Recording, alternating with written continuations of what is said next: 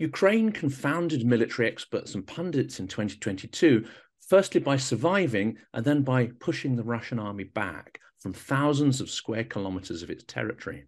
Politicians and pundits around the world had urged Ukraine to offer concessions in order to secure a peace settlement with Russia.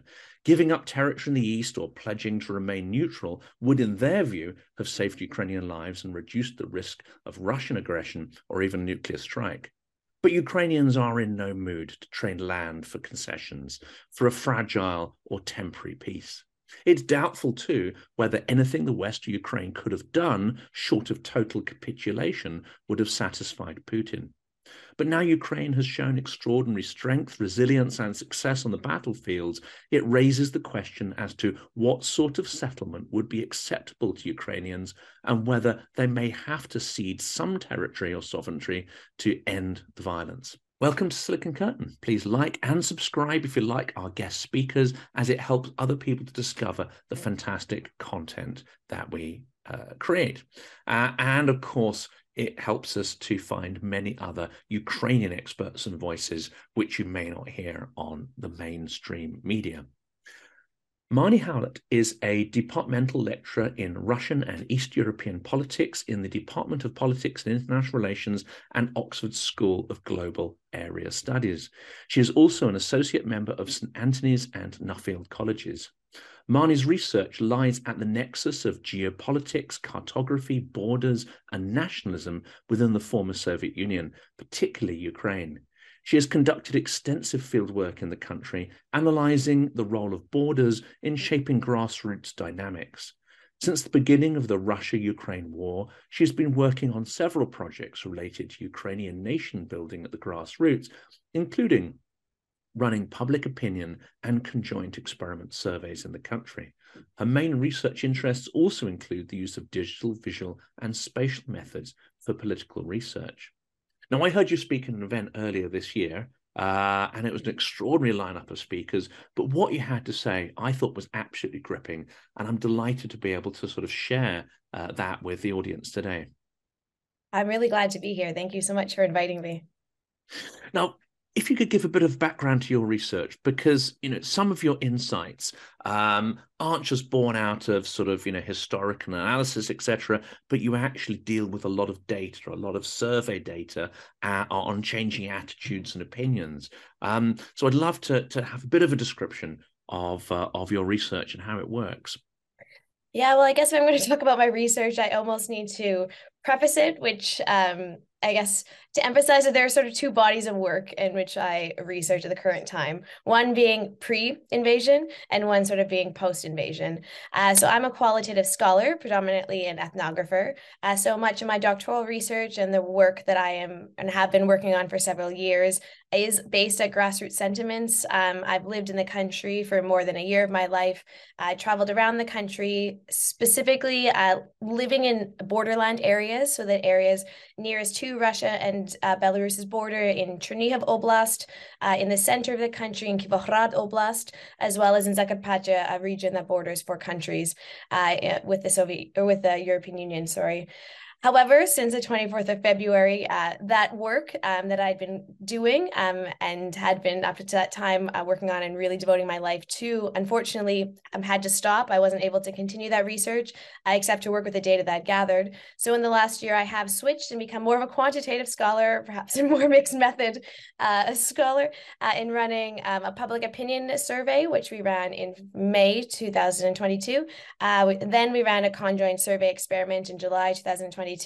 And I'm about to send off another experiment in the country within the next couple of weeks. So with this, I sort of have the qualitative elements, but also I've been exploring some of the quantitative public opinion views. And this is just because methodologically, unfortunately, we're not able to be in the country in the ways that we would. But in terms of topic, I'm sure you're curious what I'm interested in. So I'm interested in fundamentally grassroots sentiments and how people see themselves and their country geopolitically within space. Ukraine historically has been seen as a borderland between the East and the West in the contemporary day, between the European Union and Russia. We can also conceptualize Ukraine as a borderland of Russia, which Russia arguably does right now, and at the same time, a borderland of the West. Some scholars have even called it a buffer zone or even maybe a bloodland, which we do see very much today. But in my own research, I really tried to push back against all of these narratives, as I believe that that undermines the agency of the country. It undermines the agency of Ukrainians most fundamentally. So a book that I'm just finishing up and days away from submitting to the publisher is literally exactly about that, is about challenging this narrative. Both, I guess, accusing the East and the West of, undermining Ukraine, of denying its agency, its sovereignty, its autonomy, by seeing it as an extension of something rather than an independent entity that plays a significant role in geopolitics. My research was leading up to the invasion, but I think if anything, the invasion underscores this and really shows that this is true. It is an autonomous state, and the data that I've been able to gather since the invasion only, underscores this and emphasizes even further. And I think that even those of us who are not studying the region can see that Ukraine is very much a sovereign, independent state, and it will be seen as such going forward. And I think what's interesting about that and that concept of denying agency and imposing points of view on Ukraine, it also fails to acknowledge that the country changes, is in a process of flux as well. So the sort of views in one era in 1991 are going to be different from those in the early 2000s, going to be different prior to 2014, and going to be substantially different to today. And it's based on experience and also the evolution and change in society. And it seems to me that the propaganda you get from Russia and Vatnik doesn't acknowledge that evolution is possible, but also sometimes the imposed Western points of view also don't acknowledge that Ukraine, may not always feel the same, or may not even feel how we think they feel. I think that's a fantastic point. I think for a very long time, we've treated, especially in the West, we've treated Ukraine as an extension of Russia. And linguistically, this can be demonstrated by the fact that many people still call Ukraine the Ukraine. Using that article with the Ukraine actually undermines its sovereignty and says it is a republic of another country. It is not an independent sovereign territory. I mean, it's grammatically incorrect. However, this still continues to be used, which dates back to the Ukrainian Socialist Republic, which makes sense. But it also says that we haven't much, or not all of us, but much of the West hasn't come to terms with the fact that Ukraine is an independent state. With this, even caveating that, is that it's not only English, and German, Slovak, Polish, and Czech all also use some sort of article when talking about it. When translated into English, the word Ukraine actually means edge or borderland. So therefore, adding the actually suggests the borderland, right? And so linguistically, how we talk about it just denies its sovereignty. It shows a political position, even implicitly, and even if that's not our intention, through the ways that we speak about this. Again, this is not even talking about the Russian side, because they do it same in a similar way by adding na Ukraine when talking about the country. Again, translates to on the borderland, rather than saying in Ukraine as a country. So I do fundamentally agree that the ways we talk about the country, we approach the country, even within my discipline of political science, many people hadn't been studying the country because it wasn't seen to be the sexiest country to study. It was always about Russia. Everything circled around Russia, then Georgia for a while, and more lately Belarus. There have been some of us working on the country, but many of the Soviet or the former Soviet republics have been considerably understudied. Again, Ukraine's not alone here. I mean, Moldova, for example, Azerbaijan are also other examples of countries that we haven't been looking at. But because the emphasis has continued to be on Russia, and then the others as sort of that extension of, and the politics there didn't matter as much. Until now, where we can see that they very much do matter. And if we had been looking at this in this way, I believe we would have been able to realize, the discrepancies, but the nuances, the complexities that existed within Ukraine all throughout the country, rather than approaching it as a borderland or even, that internal East versus West dichotomy within the country. We very much simplified it to something that is not true. And we know, and many scholars have documented, since 2014, this East versus West split by the Dnipro is a fallacy, and it hasn't been proven to be true since 2014, but arguably even before that. But yet we still continue to stay. And if you read most of the media coming out of Ukraine now, there's still kind of premises itself on the fact that there is this East versus West divide between the country, and why we're so surprised that the East has defended itself so strongly. Well, if we had actually realized what the country was like in the contemporary day, this would not be a surprise to us at all.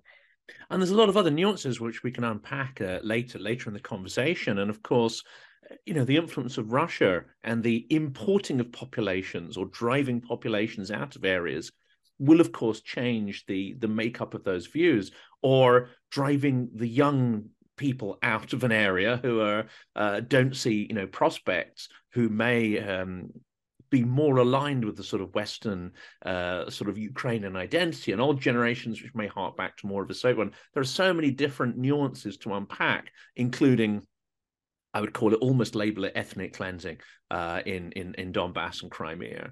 But this idea of Ukraine as a borderland, and as you say, it's implicit in the name, people on the edge, or the edge kind of country. And then you have the term which sort of originally meant foreigner, but is applied to German now, and that's Nemci, people who are dumb, people who can't speak. And that almost tells you about the mental geography of Russia. There's us, there's this like weird edge, and then there's just like stupid people, or people we don't understand, or inconsequential. And to some ways, the Nazi labeling that we now see, it almost goes back to that extremely sort of primitive mental geography of the world, doesn't it? Yeah, no, very much so. And I mean, this is what I'm interested in, and I'm interested in uncovering these spatial imaginaries, or mental geographies, if you will. And this is what I've done in my own work by giving people maps of contemporary Ukraine and contemporary Eastern Europe, and asking them to draw the borders of their country. So I've done this in 3 different regions, as I previously mentioned, but it's quite interesting because especially the regions on the edge of Ukraine or in the borderland areas, how people reproduce or produce, I guess, the borders of their country actually replicate old historical boundary lines. So in Chernihiv, for example, often people will reference Davdolubshina, an historical area of Ukraine that has been located within Belarus and Russia for many, many years. Same with Khersk, as well as Kuban. These areas were taken by Russia many, many years ago, and even they were never part of Ukraine while it was part of the Soviet Union. Yet these areas are still in the historical memory of Ukrainians. Ironically, it's not Ukraine who is fighting to get these lands back. It is, the other way around. But this at least tells us why Ukrainians are defending themselves so strongly. They have continued to have areas taken from them, lands that they believe belong to them. And now all that they have left is the 1991 version of Ukraine. Therefore, they're going to defend what they have because it's continued to be taken from them.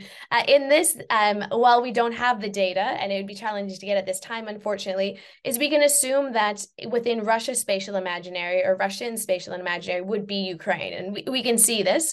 But empirically, to get that data to do a similar exercise where we got Russians to draw the maps, I think it would be considerably interesting and tell us a lot about politics, but also in terms of any sort of peace agreement, understanding, which lands we are fighting over and how we can come to some sort of conclusion about them would lead to some sort of peace agreement, or at least tell us about what the conflict might look like going forward, if there ever would be an end to it. Mm-hmm. And that's an interesting area, because it also is not just about identity, it's also about the political architecture, sort of more organic, fluid societies like Ukraine that doesn't try to impose a single monolithic point of view on people. And of course, you've got the Russian propaganda machine. And it would be fascinating, wouldn't it, to see how far that propagandistic interpretation of borderlands actually percolates down to people, or whether they have, more complex, independent ways of thinking about these.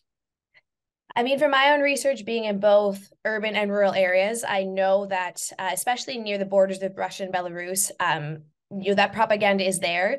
In many cases, people living in rural communities near Russia, sort of all along the borderline, not just within Chernihiv, but all the way around, they do only have access to Belarusian or Russian media.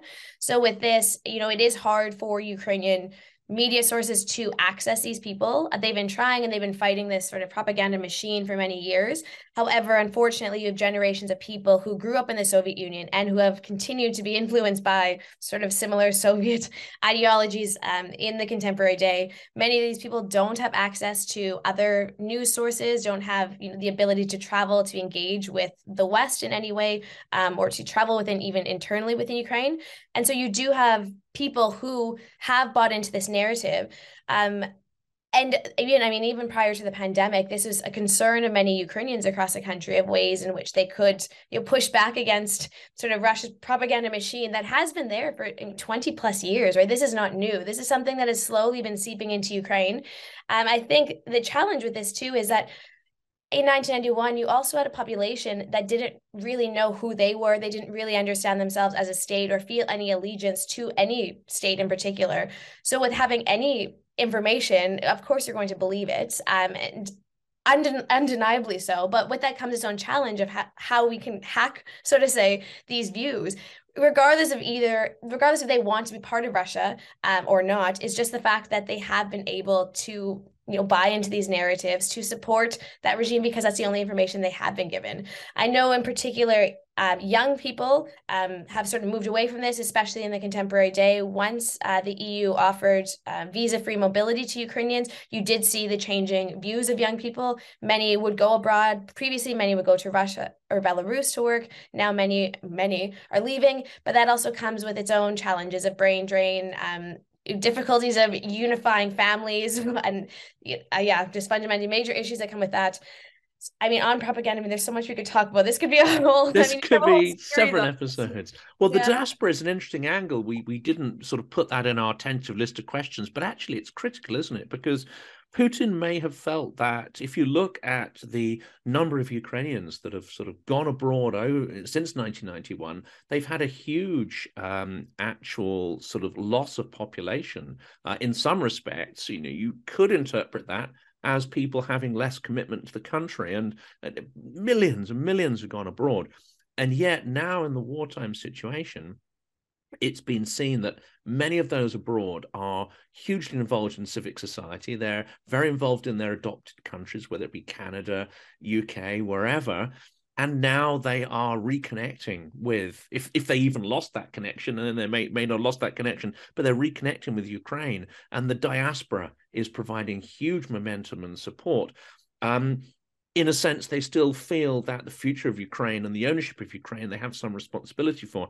And that is in stark contrast to most Russians, who won't sort of layer on too much interpretation, but those who have left because they did not want to be drafted or for economic reasons, you do not get that same sense of responsibility, ownership, or flowering of civil society. There are many, many reasons for that, and I don't want to be sort of too judgmental about it, but there's a stark difference between the diasporas of the two countries. Speaking as someone from the diaspora of the Ukrainian diaspora from Canada, I think a lot of this also comes to the fact that Ukraine, throughout its entire history from the Kievan Rus, has continued to face contestation, annexation, societal trauma, disputes over borders, over land, over population, as different administrations and regimes have tried to control the land that is Ukraine and its people. So because of this, you've continuously had people fleeing the country for better lives elsewhere, as well as from poverty, from famine, and from other forms of suppression. So with this, you have a very large diaspora all around the world in the way that I don't think all countries do. And this is unfortunately by nature of continuously being sought after or sought to be controlled by other administrations.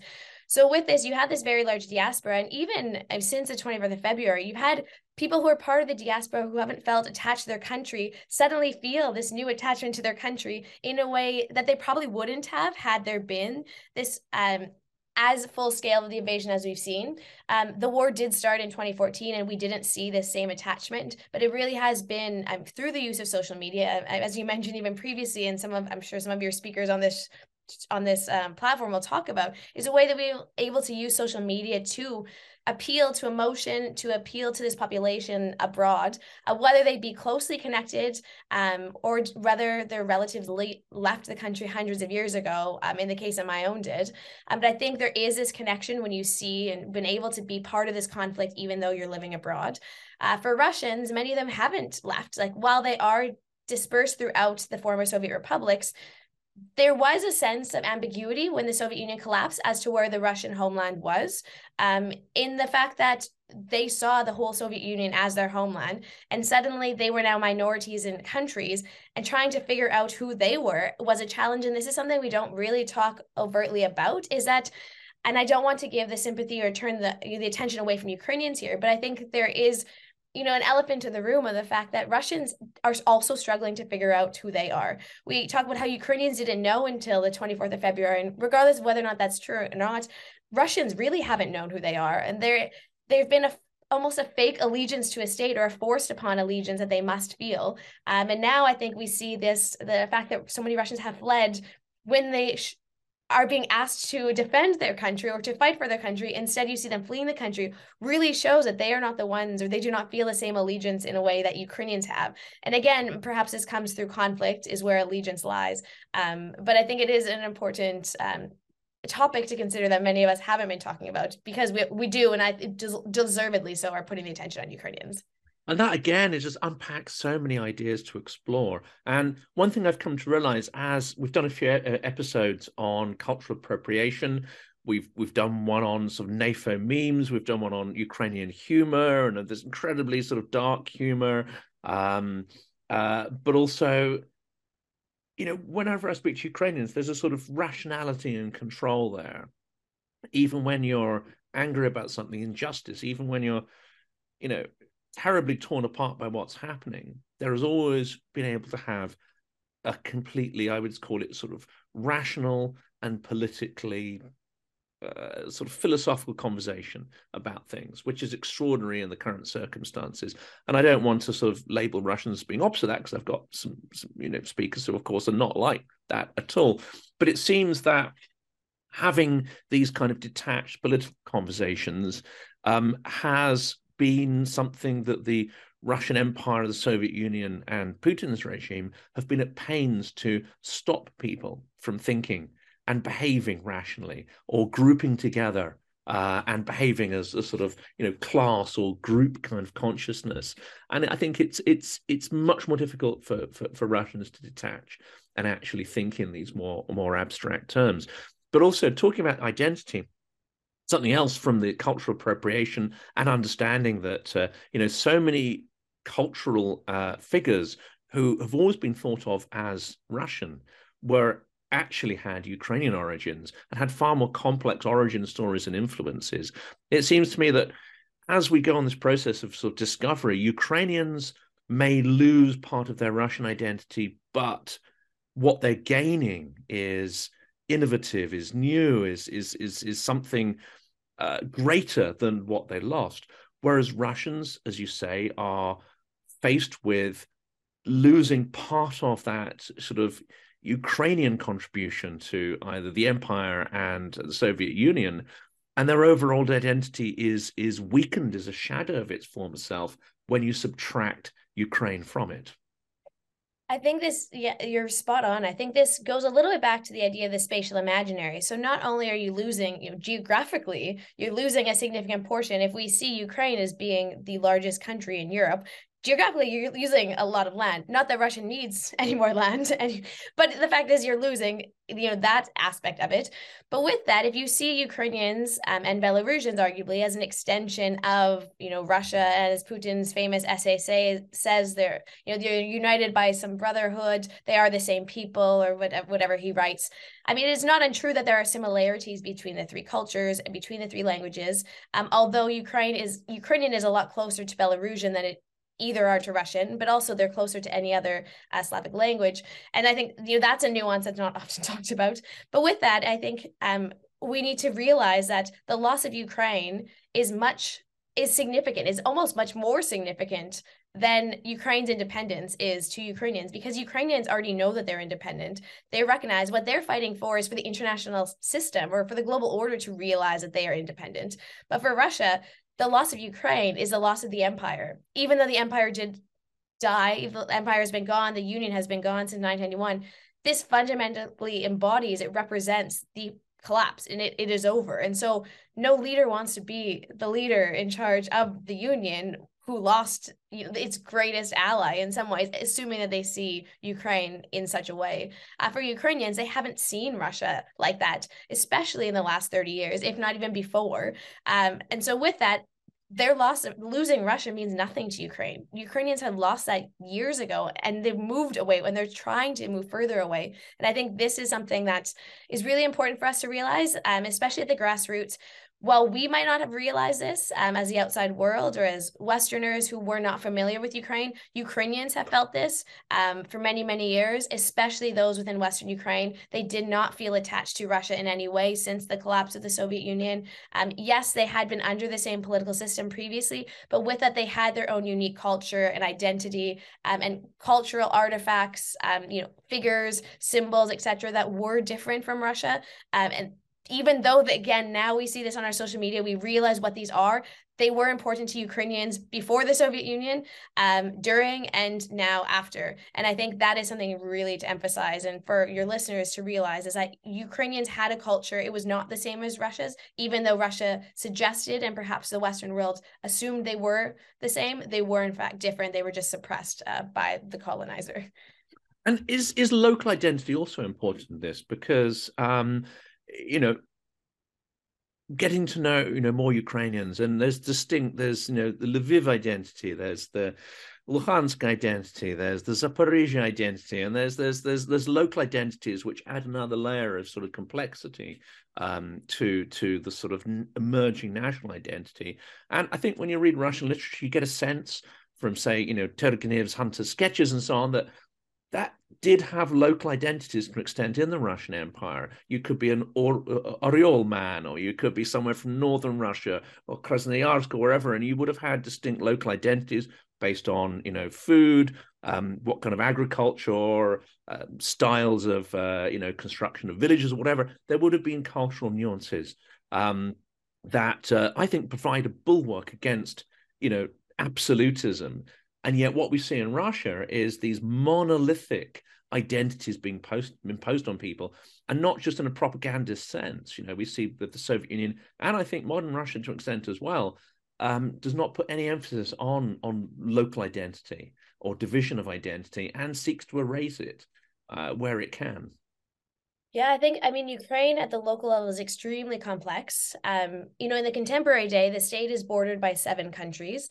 That is quite a rarity in the world. I think there's only around, I have it somewhere, I think it's about 25 countries in the world that are bordered by that many countries. With that comes 7 different countries' influences, not just Russia, right? And we always focus on Russia, we focus on Belarus, but there are 4 EU countries that also border Ukraine and have significant influences in the contemporary day, but also historically. So parts of Ukraine, especially the region of Zakarpattia, which I study, fell under the Austrian-Hungarian Empire for many, many years. It didn't join the Soviet Union until the 50s.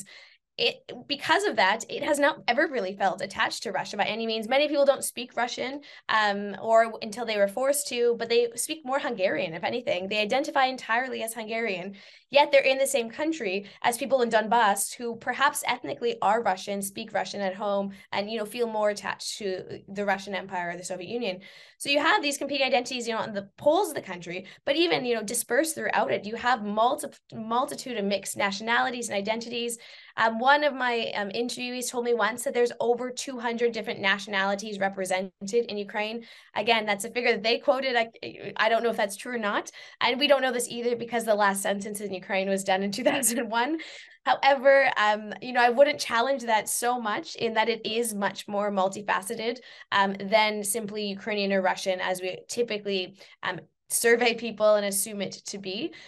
Even especially, in the other borderland areas, if you go, south of Ukraine, by Odessa, you also have people who you feel attached to Moldova in certain ways, or at least linguistically have influences. Romania also plays a significant role in that the borders change there many, many times. So people living on both sides of the border between Ukraine and Romania identify with each other's countries. Linguistically, you have them different Surgic versions or mixed languages, spoken there. Cultures are very much, a multitude of other influences coming together. So I think with that, that shapes or at least illustrates kind of what Ukraine looks like. And it's not simply about, one Ukrainian identity. If you ask someone in Lviv, what is Ukrainian identity, they would tell you one thing, probably in a very pure Ukrainian dialect. And then if you went to Kiev, someone also in what they say is Ukrainian, which also probably has more English and Russian words influencing their dialect, would say to you something very, very different. It's still Ukrainian, it's still identity. But that's also not uncommon in the international system in the contemporary day. And I think we forget this when we talk about nationalism and identity in Ukraine, is that we want it. And for some reason, we're obsessed with trying to have one true version of what is Ukrainian identity. And that if it's not Ukrainian, it must be Russian. But yet we forget that in other countries all over the world, we have local dialects, we have local understandings, we have different regional nuances. I mean, in England, we have the North and the South. We know that there are differences between someone who lives in Manchester and someone who lives in Bristol. We know that this is true, but yet for some reason, it's not emphasized in the same way that we almost obsessively talk about Ukraine and Ukrainian identity as not being Ukrainian enough, and is too influenced by Russia. As a Canadian, I can tell you there are many, many different nuances across the country. And a Quebecois would be insulted if you told them that they were the same, as a Saskatchewanian. Like, there are these differences that are should to be celebrated and are celebrated. But that I think when we approach the state from the top down and only focus on, these old narratives of Ukraine being part of the Soviet Union and Ukraine being split between the East and the West, or Ukraine being a borderland, we really fail to recognize what is the local reality. And this is really coloured as well, isn't it, by political intent. It's coloured by the propaganda narrative that somehow Russian was suppressed. And of course, the absolutely absurd assumption that if you are a Russian speaker, and that is your primary language, and you have a rich immersion in Russian literature, then somehow you would want to be ruled by Russia. I mean, this is the absurd conceit, which, as we were talking before we hit record, many of the media still repeat this absurd fallacy. Yeah, I mean, I can't disagree with you by any means. This is something that many scholars have been pushing back against. There's much data that suggests this, especially since 2013, 2014. You've seen a growing number of ethnic Russians and Russian speakers who hold Ukrainian citizenship, who live in Ukraine, who are identifying with the Ukrainian nation, who are upholding Ukrainian cultural values, who are working towards speaking more Ukrainian in their everyday lives. I mean, I've interviewed many, many people in Chernihiv, which was typically a Russian oblast, especially the city of Chernihiv. It used to be quite a center for retired Russian military officers. So it was quite ethnically Russian. It was also a significant Russian speaking population. However, since 2013, 2014, the number of individuals who said to me they've been actively trying to only speak Ukrainian in their everyday lives is astounding to me. You would not expect that based on, polling previously or even, old census data. However, it shows that people are actively trying to change, and they can change, right? It's not this static image of a country that once was and therefore will always be. It has been changing, even though we haven't recognized it. I think that's where the challenge comes. Regardless if it is propaganda or even just ill-informed opinions, I think that elevating the Ukrainian voices is so important at this time to show us what is the local level, not what we assume it to be based on these old ideas about the country. And of course, this changes from economic factors, but fundamentally, one of the biggest changes we've seen also coincides with Russia's shift from being I don't want to use the word benign neighbor, because it probably never has been, but from being a neighbor that is more reliant on soft power rather than hard power to interact with its neighbors, to overt aggression. And I say that in the full knowledge that Russia has, even prior to 2014, was weaponizing energy. Was clearly involved in significant active measures within Ukraine to try and make sure that the political establishment aligned with its view of the world. And that's, Maidan and going all the way back. I think probably post-independence, there has never been a period where Russia hasn't tried to meddle significantly. But the real change came last year. And do you see in your surveys big shifts in perception and the way people describe identity that correlate with the aggression?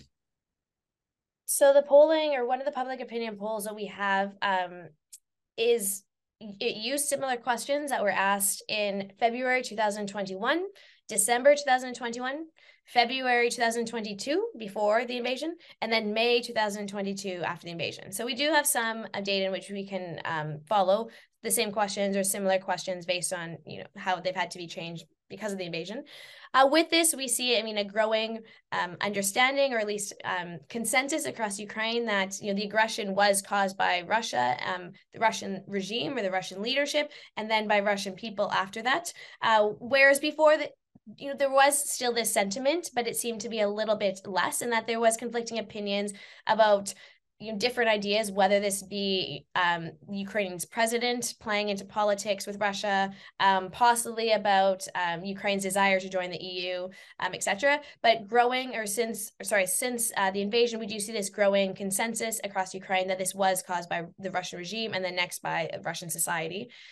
We do see a stronger or a growing support, or I guess a growing prevalence of people identifying with the Ukrainian nation, feeling attached to the civic understanding, regardless of their language, regardless of their ethnicity or their placement within the country. I mean, this makes sense because there is an invasion, but also especially because the regions that have been most affected are those that border Russia. So therefore, typically ethnic Russians live there, and the Russian speakers are living there, but yet they've been the ones who've been most affected by the conflict itself. So it does make sense why they are feeling more attached to the state. There's also been growing sentiments and attachment or support for the president of the country, which for those of us who are political scientists and have studied the president and are been following him for several years, that is quite an interesting finding, I think. I mean, it makes sense in the times of war, having unified country behind a certain leader is really important. But he has had and maintained significant support through this all. Again, this does speak a lot to his own PR strategy and his use of social media. But in any case, I think much of the Western world will speak and commend Zelensky, and I think the Ukrainian population also demonstrates this. And then finally, I think some of the most interesting findings we've seen is just the desire for Ukrainians across the country, despite ethnicity, age, or even war effectiveness, their desire to protect their territorial integrity and political autonomy, despite anything. I mean, in the survey that we ran in July, the strength at which Ukrainians would not negotiate over anything, they were not willing to negotiate. I think the only thing, or the only little bit of movement we've been able to find around where Ukrainians would negotiate is around humanitarian concerns, specifically around corridors and being able to create humanitarian corridors. This is really important. And if we think back to last summer, in spring, we saw several humanitarian corridors that were bombed and attacked by Russia, especially around Mariupol and Kherson, as we are moving people out of the country. And so I do understand why Ukrainians would be willing to negotiate on ensuring that their civilians can get out safely. Beyond that, there is very firm support against, I suppose, any sort of concessions, any sort of negotiations over territorial sovereignty, and especially over political autonomy. And this is going to be probably an impossible question to answer, but it's something that some of my speakers have hinted at. But it's quite a loaded question, and that is, we've seen a flowering of civil society development in Ukraine. And Maidan was a big trigger, especially for younger generation who are now today's sort of politicians, journalists, etc. Is there a big difference, or is there a gradient of involvement in civil society the further east you go, with it going down? Or is that really not the right way to look at it? Because, of course, a lot of people will come from, say, Donbass and others, and if they want to get involved in civil society, they'll probably move eastwards to Kiev, etc., where all the action is. But is there a sense of, greater civic society involvement, greater pressure in, say, judicial reforms, etc., in a kind of gradient from west to east, or is that not a helpful way of thinking? It's really hard to know because the conflict is so dynamic. What we do know is that in Western Ukraine, you have many refugees from all across the country. So you have kind of an in some cases, it's actually villages are overflowing with people. They've doubled or even tripled in size, and their capacity in many ways is, more than, this population is more than what they have capacity for. But you still have people from all areas of the country be very active there. In other places, which I think is quite interesting, is you have people who are so tied to their locale that they have only moved to the closest safe place, but also so that they are still close enough that as soon as their place of residence is liberated or safe enough for them to return, they will. So you see this a lot in Kyiv, is that there's many people from Donbass and from the areas that have been under occupation. Especially we saw this with Kherson, is that as soon as those places were liberated, those people were the first ones on the roads back to their homes. This shows us that people, they are attached to the local level. They do want to support the war effort. They are not abandoning their country in any way, but that they are just going far enough that they are safe. I don't know if that tells us necessarily what they're doing for the war effort, but it does show something in terms of their attachment to their country, their willingness to defend, perhaps, their willingness to be part of this movement. And if anything, I think it also counters many of the Russian narratives that people living within these areas want to be part of Russia, because they really want to live where they were living prior to the 24th of February. Absolutely. And in the first instance, they want peace, but in the second instance, they don't want the sort of coercion and sort of mafia-style governance that clearly, has emerged in the occupied territories. Well, the last sort of area of questioning, and we could probably have 2 or 3 conversations at least just on the topics that we sketched out before speaking. But the last area, I think, is that your research, and this is entirely hypothetical because it would never happen, but if Putin had received a little brown dossier with your research in it, it may well have told him that actually an invasion was doomed to fail.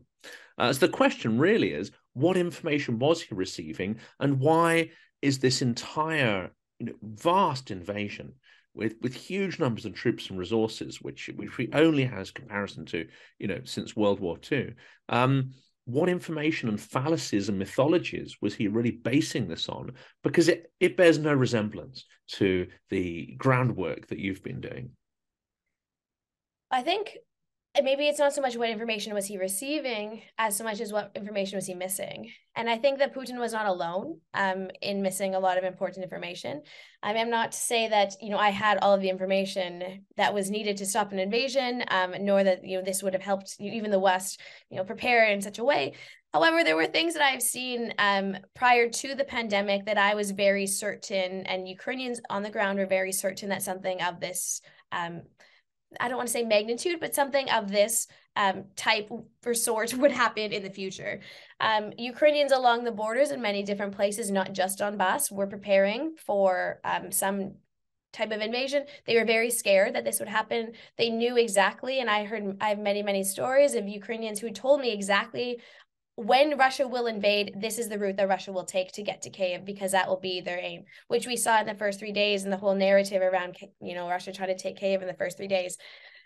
With that, I think that, what was missing was these local grassroots understandings. Had we asked Ukrainians what they thought, regardless if this is a hypothetical or just their fears, I think this would have been important for everyone to take into account. And I really don't think Russia was thinking about how prepared Ukrainians were. Where his information was coming from, I don't know, but I do believe that he believed that Ukraine would not only be easier to take, but that Ukrainians would want to come to Russia. And I think part of this does come, obviously, from some naive views, but from the fact that Ukrainians and Russians did have a stronger relationship before 2013, 2014. Many Ukrainians went to Russia to work. You had many families move in between the two countries. There were strong ties. Very much a soft power role was there. That border that stood between them really was seen in the way that it was seen during the Soviet Union, where it mattered, but it didn't really matter. So it wasn't until after 2013, 2014, where Ukrainians were the ones who were pulling away. And I think in Russia's mind, whoever it is who is informing Putin's views, really not only disliked that, but also believed it would be easier to pull Ukrainians back. And, trying to do that with soft power means wasn't working. So a little bit more of aggression started to work. And I think we've seen that, historically, that's what Russia does. It uses force in order to kind of subdue its subjects and however they need to be subdued. But this time, I think, the piece that was missing in all of this story was that Ukrainians' views were not taken into account. That Maidan was just the beginning, and this, yes, it showed how hard Ukrainians were willing to fight, but it really did not show how hard Ukrainians were willing to fight. And had you asked Ukrainians, in 2020, like I had, you would know how hard Ukrainians were willing to fight. And I think, unfortunately, maybe fortunately, I'm not sure, Russia missed this, but unfortunately the West also missed this. And I think this is a really important story, is that had we been listening harder to Ukrainians, they would have been much more prepared when this would have happened. And I think there are potentially, because I've spoken to General Hodges, who knows people who've been training Ukrainian troops. So those who have direct contact, those who've been actually, passing on the sort of NATO expertise, etc., they were absolutely, one, Ukraine will not fall in 3 days. Two, they will fight to the very last person, etc. So those attitudes could have been discovered by speaking to the right people. But these big geopolitical narratives are placed onto the situation. And that continues. I think people will be arguing for many years about the causes of the war. And I think there's a danger, isn't there, of putting more rationality on people's decision-making. That, if you want to look at the big macro scale, you could say, well, this is a clash of civilizations. This is inevitable because of NATO doing blah, blah, blah, blah, blah. In reality, you've got an aging dictator who probably has cognitive decline along with a physical decline. He's got really poor information. He's surrounded himself with sycophants. He's got agents in Ukraine who are telling him what he wants to hear, including the oligarchs. And he's just got terrible information combined with, the mythologizing approach to history, which is adopted there, and an intense paranoia of needing to increase his popularity figures. If you come and put forward the idea that this much suffering, this much horror is accidental, and it's just someone doubling down on their original mistake, that's not so attractive, in an academic sense or political sense, is it? And yet it might reflect the reality. Yeah, I think the longer the war goes on, right? Why give up? Why stop? Right? And I'm not said dictator, and I don't understand, and I will never understand, what goes through his thoughts, and I don't think anyone will ever understand. But with this is coming from his position. At this point, so much has been lost on his side reputationally that for him is more important than any of the losses. And we know that the loss of human life does not matter to Russia in the same way that it does matter in the West. And so that's really important for us to remember, is that sending more troops, mobilizing more, more destruction in Ukraine means nothing at all. That's not a negotiating point. And that's also the challenge of why trying to come to terms and how we can end the war is these things don't matter, even though they matter so much to us. And so with that, how do we negotiate? What happens? I'm not even going to try to answer that question. None of us can. But I think it does. It speaks to so much. And also the mythology is so important, is that these ideas, for us, they're myths, but I do believe that they are not so, they're more than myths to many Russians, but also to the propagating machine, even to Putin, is that these are fundamentally ideas that have worked in the past, and this time they're not working. And I think the harder you push, the hope is that in his mind, this will work again, because it's always worked before. But this time I think it is different. And being that leader to lose, or for that myth to crumble, that sucks, and that's a hard place to be in. So he's very much between a rock and a hard place, and the challenge is, so are we, and so we need to figure out what we're going to do. And I think that's sort of where we're at right now. Yes, I think he's gone from myth to cult, and once you get into the cult-like thinking, it's all or nothing, isn't it? You've got to go all in. And I think what we also miss, because we are layering on our moral judgments, because what Russia is doing is so terrible, And because we think of it in a sort of economic, political, rational sense to an extent, we must assume that this is universally bad for Russians and Russia. Whereas in actual fact, what Putin has realized is that his society is relatively stable. He has managed to increase totalitarian control without triggering revolution. His economists, who are world class, have managed to keep the economy ticking over. They've got grey imports. They've still got income coming through. I mean, it's not great, but they are managing to use the revenue from the military-industrial complex to keep most of the apparatchiks on side, the educated engineers, middle classes. Either they've fled or they've got a role in this new militarized economy. He's probably realizing that actually, for him, yes, he's paranoid, but it has not destroyed his regime. In some ways, he's consolidated his power. I can't disagree. I think that, the challenge will be how long can it be sustained? We've seen wars endure for many, many years across the world. So with that, I think that's the challenge is can he endure? Will it be civil society that pushes him out at some point? That's what our hope is as political scientists, is that eventually you'll see some sort of revolution, or at least there will be so few men or soldiers left to mobilize, and their families will rise back and push against the regime. We haven't really seen that. We have seen this to some extent so far, but again, any research in Russia can either not be trusted or it's hard to do because we don't really know, what is happening. It's sort of a black box for most of us. But the hope is that there will be something that sort of pushes through and pushes him out. Again, years and decades of KGB type style politics makes any sort of research challenging, but also, any sort of regime collapse very difficult. And so I don't think that we'll see that, as soon as we would like. But at the same time, thinking about the cult-like thinking, I think it's also important to realize that that's also on both sides. And so Putin has very much manifested this within Russia and, has this sort of cult, but equally Zelensky has effectively done that with Ukraine, not wrongfully so, but you now have these very opposite opposing cults, if you will use that term, in complete opposition. And so coming to some sort of resolve will be very challenging going forward, in that these are standing now so polar opposite, but the opinions are so black and white. And in some of the conversations I've been in around peace negotiations with some officials, what we've realized is that the first few months of a conflict, in any case, is when people are still in a state that they are rational enough to negotiate, and that there hasn't been so much lost. But once they actually move from that rational state, they move into a more emotional state once significant losses have occurred, which we are way past now.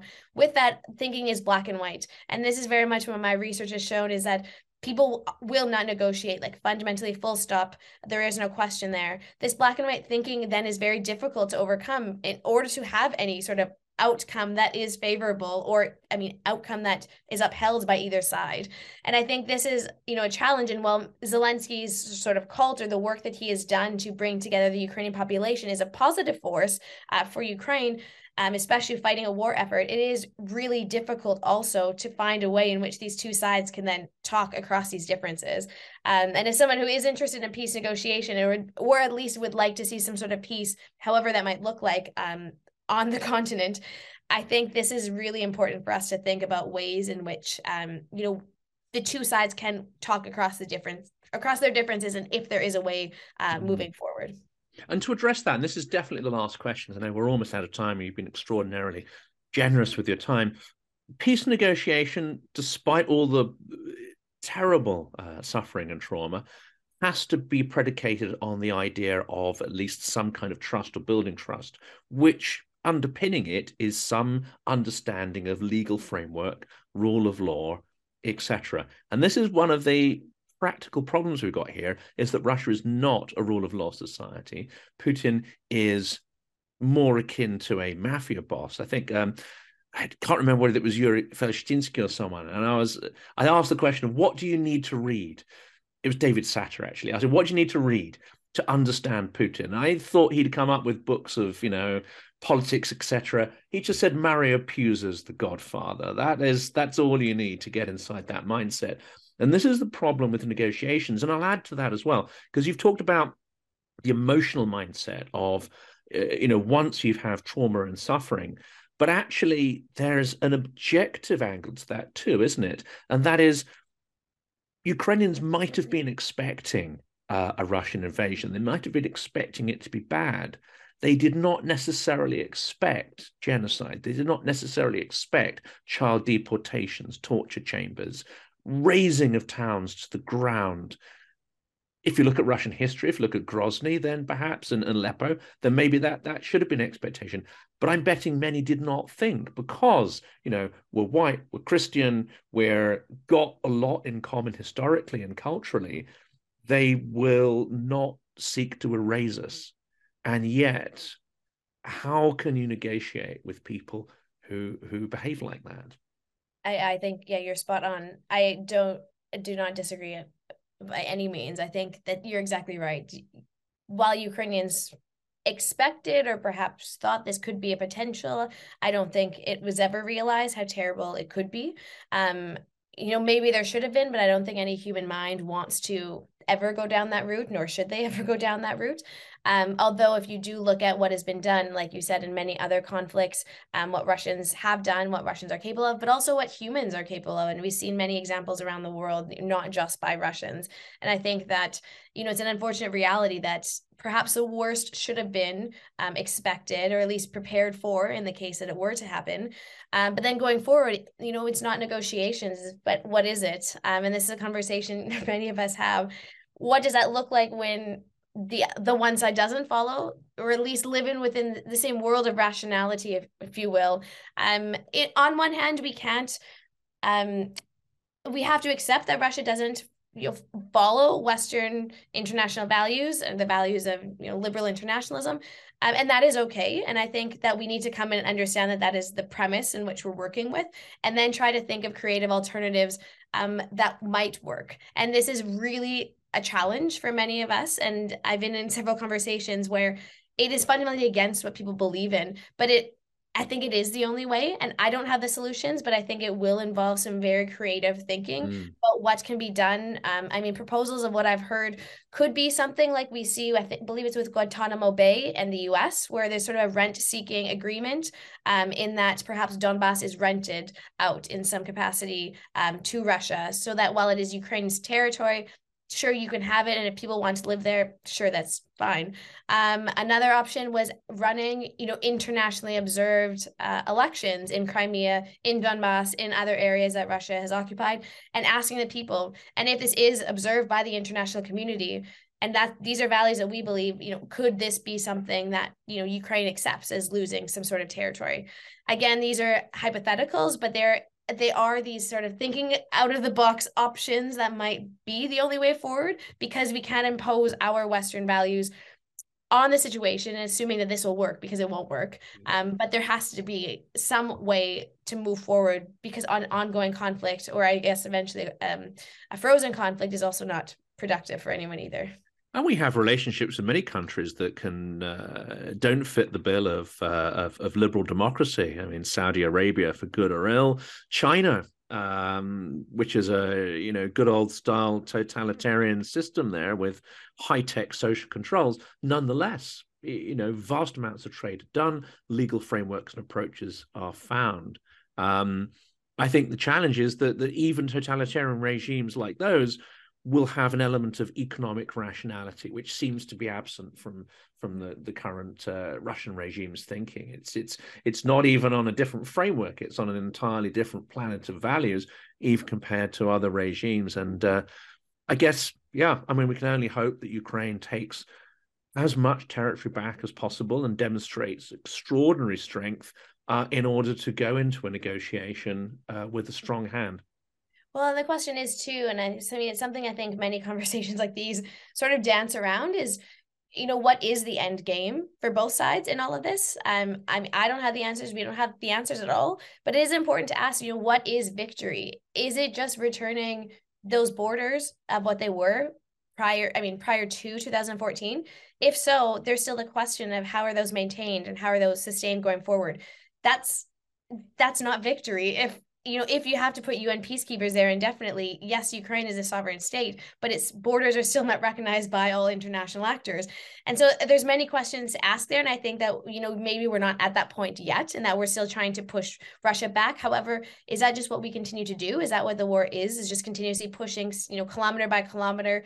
Eventually we get to that border, and then what happens, right? And I think that this is, a much larger conversation, but it is something that, is implicit in all of these conversations is, yes, the war is ongoing, but, where does it end? And what is that ending going to look like? And even if it is Ukrainians winning, what is that winning? What does winning look like? What is the final act of war? And I think, we don't know what that is, but I think it's really important that we do keep that in the back of our minds, especially when we, cheer for Ukraine and it's, push forward, the involvement of the West. What is the aim of both sides, but especially, the Ukrainian side? What are we trying to achieve here? Well, I think that's a great open question to end with, and it sort of sets up for hopefully future conversations to unpack that. And events will colour, I think, whatever discussions are had around that, for sure. Marnie, it's been a huge pleasure, and I've been so excited to sort of speak since, seeing that event in London. So glad you could join the channel. Thank you so much for having me. This was a great conversation. My mind is going. Thank you so much. Thank you. Slava Ukraini. Heroям slava.